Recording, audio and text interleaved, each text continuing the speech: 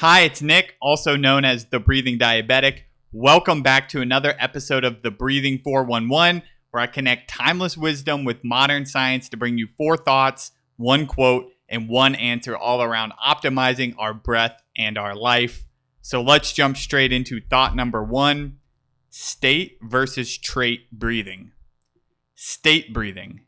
This is how your breathing changes during and immediately after an experience. For example, during or immediately after breath work, yoga, a stressful event, and so on.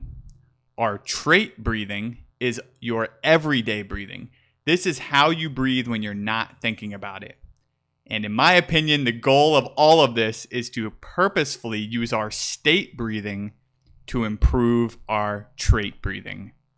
And a little PS to that, this thought was inspired by an Optimize +1 on states versus traits. And it's something I talk about a lot,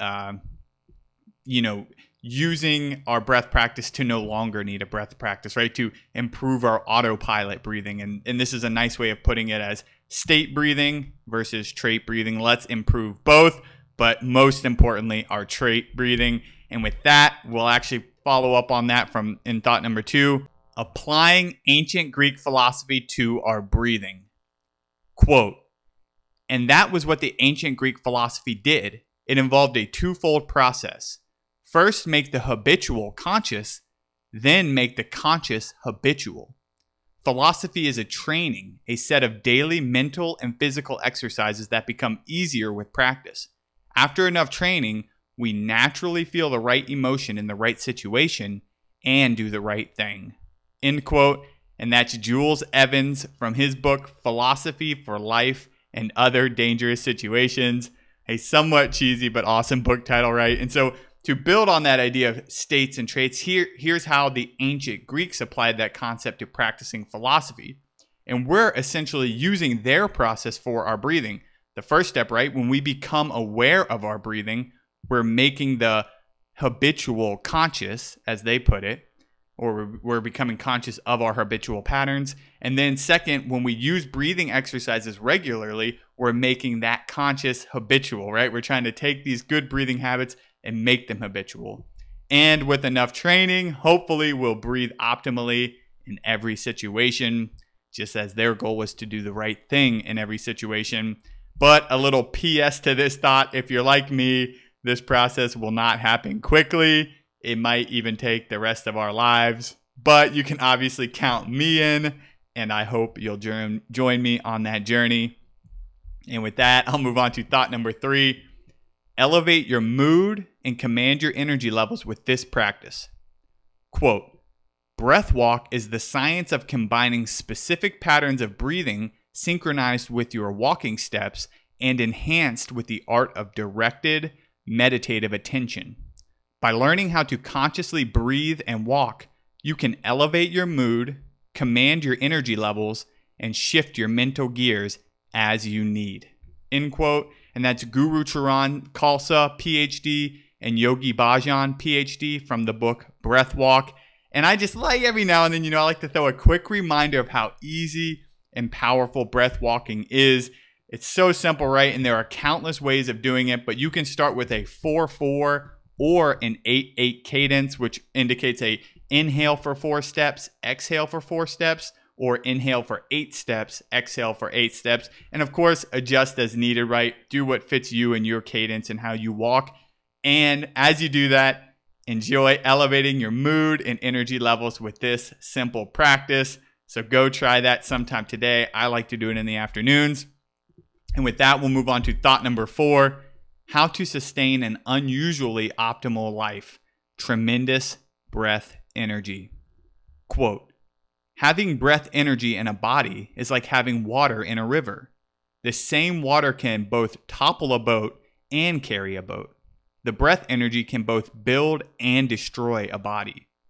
When there are deep waters, unusually large ships can be carried. With tremendous breath energy is accumulated, unusual life can be maintained. End quote. And that is from the Primordial Breath Volume 2.